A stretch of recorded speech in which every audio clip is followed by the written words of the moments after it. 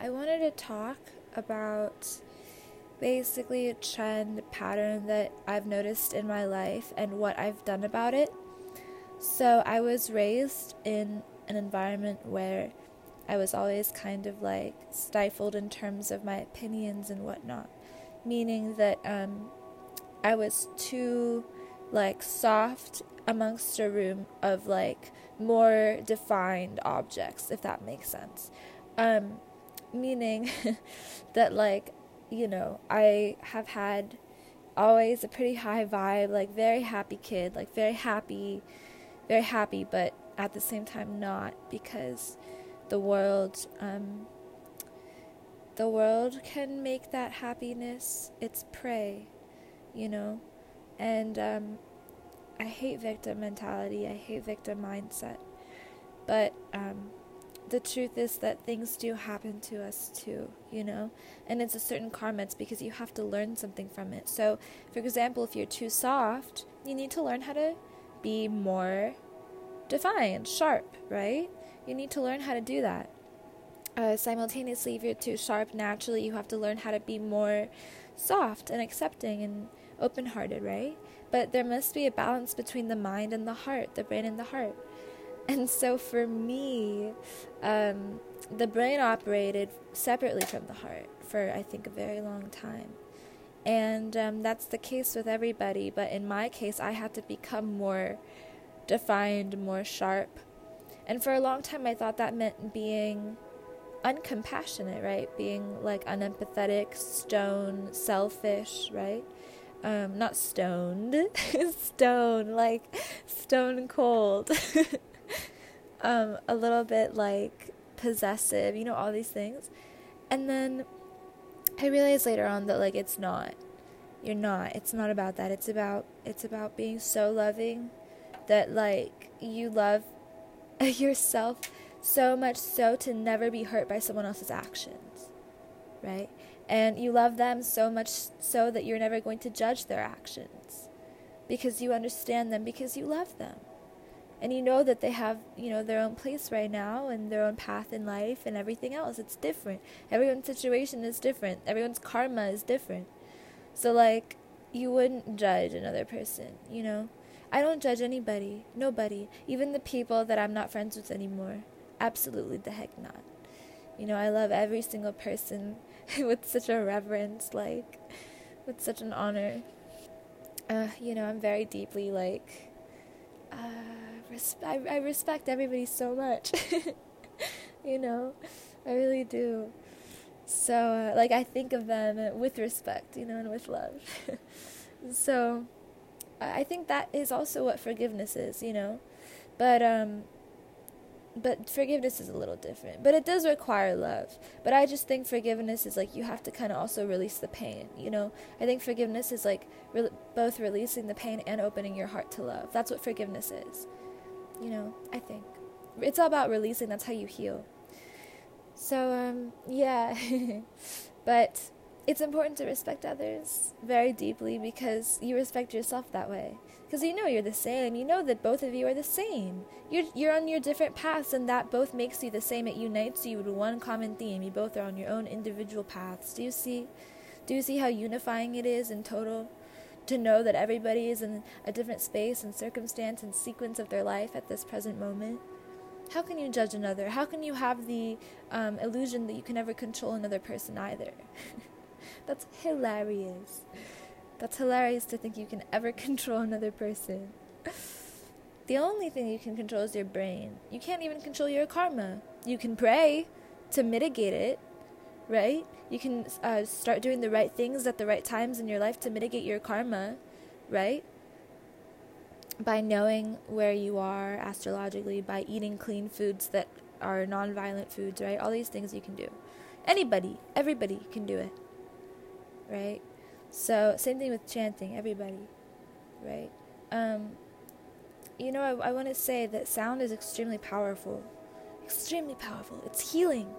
I, myself, have done lots of sound healing on myself, right? You use binaurals, you use sound frequencies, you use mantras, you use names, You also use words of affirmation. Dear God, baby, do you know how many times I have changed my own appearance, my own face with words?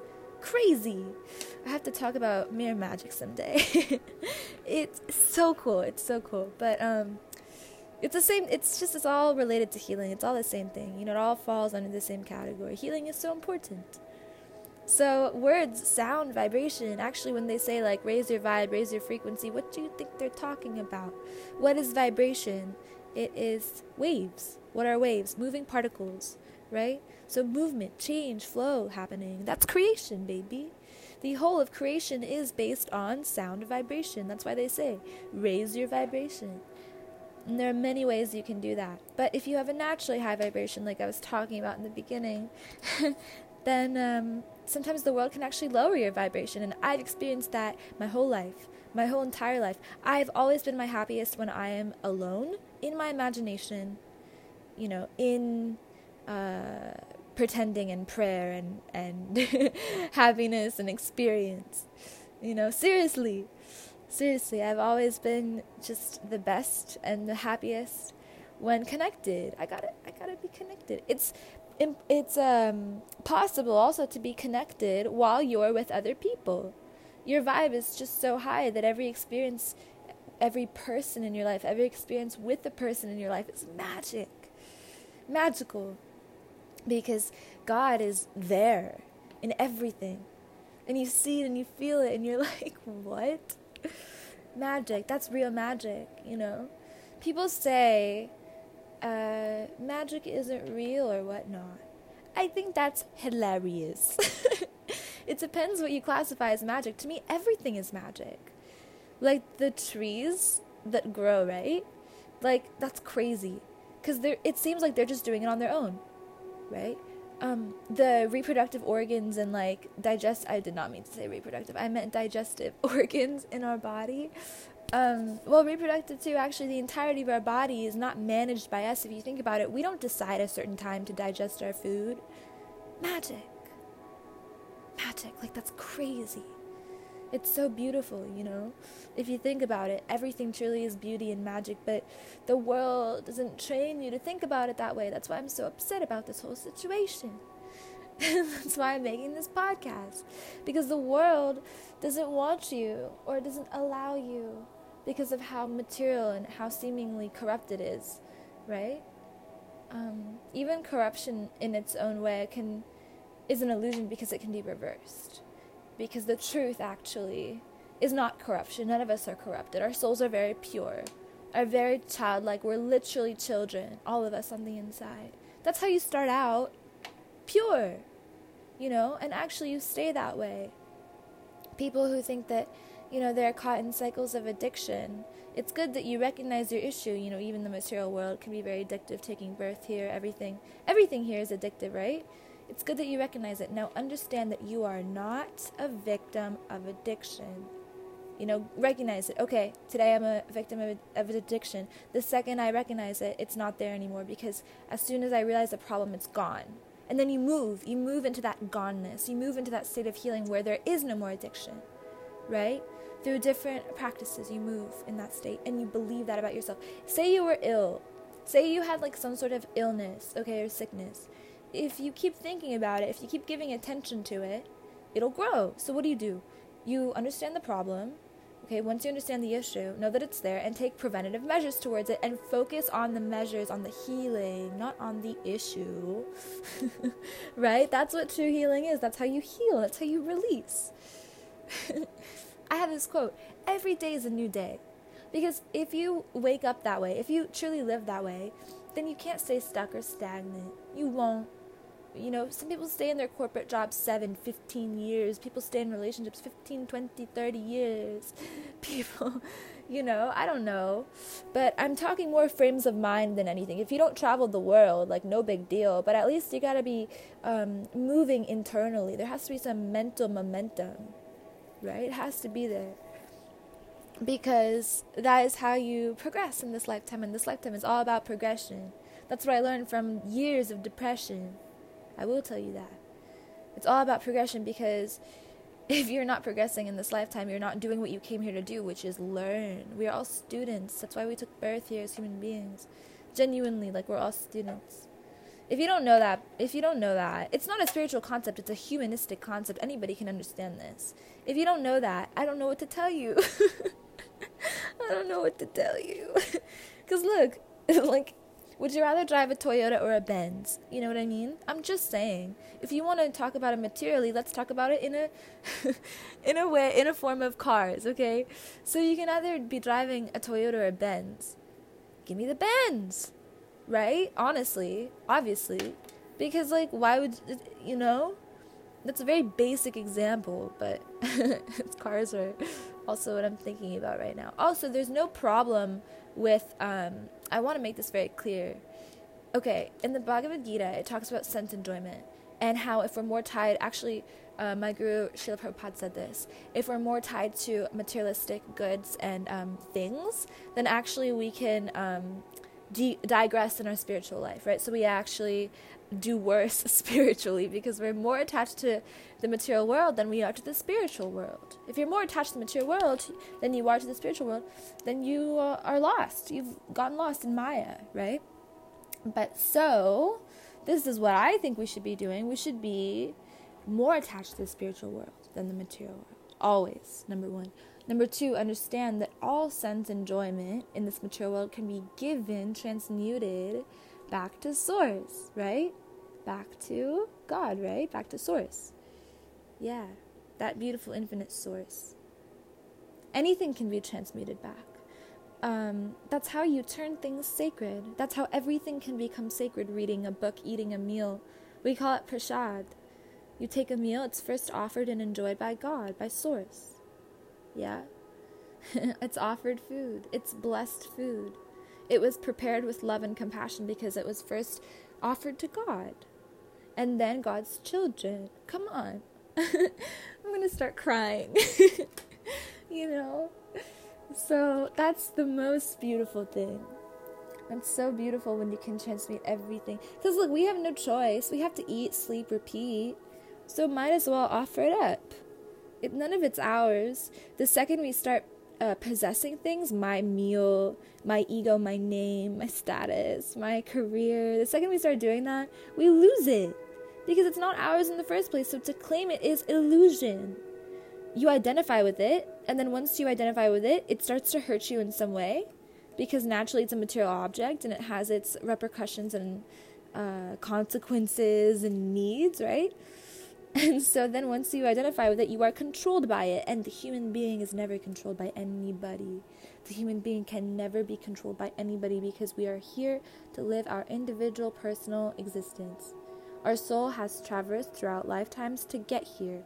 What a beautiful journey, right? And it is our duty and it is our actually only choice to live it out. To live it out in the best way for ourselves. So no one can control a human being, and nothing should control a human being, whether it's an addiction, another person, a way of thinking that they impose upon themselves as well, because we can be very stubborn mentally, right? So it's important to know, where you can heal, where you can move upwards, how you can progress on a spiritual level, mental level, emotional level, and do better. Employ the spiritual practices. Employ compassion to the self. Employ self-love, real self-love. Get time alone with yourself. Spend time alone. Isolate, right? They say isolation is a form of self-harm. I disagree. I am one to agree with the things that I agree with, and I disagree with the things I disagree with. And I disagree with this. I don't agree with it. Isolation can be a form of self-harm if you make it a form of self-harm. Like, isolation is a tool. The monks in Tibet use it, right? It can be used for great self-ascension. It can be used for great introspection, learning about how your mind works, about how your soul works. It can be used. Isolation is very precious if you use it properly. It's a tool. It depends how you use it. Same thing with depression, I want to say, right? Because your depression is there because you are resisting something in your life or with yourself. There is some friction, and there's an imbalance, literally an imbalance, right? That's what causes depression. right? There's some sort of imbalance there that is not allowing you to move forward and live a progressive life. Instead, you are stuck in a state of depression, or you are going further downward into the state of depression, and it is, getting more of your attention than anything else in your life, right? And you are depressed. Boom. I self-identify as being depressed. You're stuck in the illness. You just caught the illness. The second that you claim it, right, it becomes yours for anything. So if you don't claim it, it's not yours. This is how energy works with anything, okay? This is this is a very practical foundation for anything, any manifestation, whatever, magic, I don't care what you do. Prayer, I don't care what you do. Like, this is a constant. What you give your focused attention to will grow, right? And if you claim it, it's yours. If you don't claim it, it's not yours. We claim no negativity in, for me in my space, everything like that, right? We do the whole declaration. Words are very powerful. Written statements are very powerful. I write my own. Did you know I write documents? This is how neurotic I am. I write documents and I sign them myself because I'm making myself a promise. I did that when I became celibate. I wrote up a document, I printed it out, and I explained my reasons for doing so, just so I could have a contract, And the written statement at the bottom is like, I will remain celibate until I have no need for doing so. Right now I have a need for doing so. Right? I have a need to remain celibate because I'm working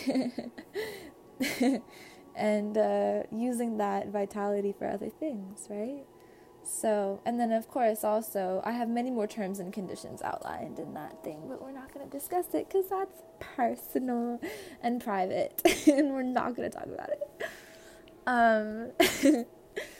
So, yeah. So, that's just what I have to say about healing and upward spiraling and, like, the nature of human consciousness and how you should never be consumed or controlled by anything, person, situation, what have you. And if you're stifled, if you naturally have a high frequency or vibration, you need to learn how to keep it but not give it away. And if you have a low vibration, then you need to learn how to raise it. Okay, because both of these things will get both of these archetypes of people in their own balanced state of needed equilibrium. Okay, everybody needs equilibrium. It's very important. Because without equilibrium, we run the risk of veering too much to the left or to the right, and a bicycle doesn't operate that way. And guess what? A bicycle just keeps moving forward. Yeah? It has to stay balanced in order to move forward. Remember that quote today. I love you guys. I'll talk to you guys in the next one. Peace.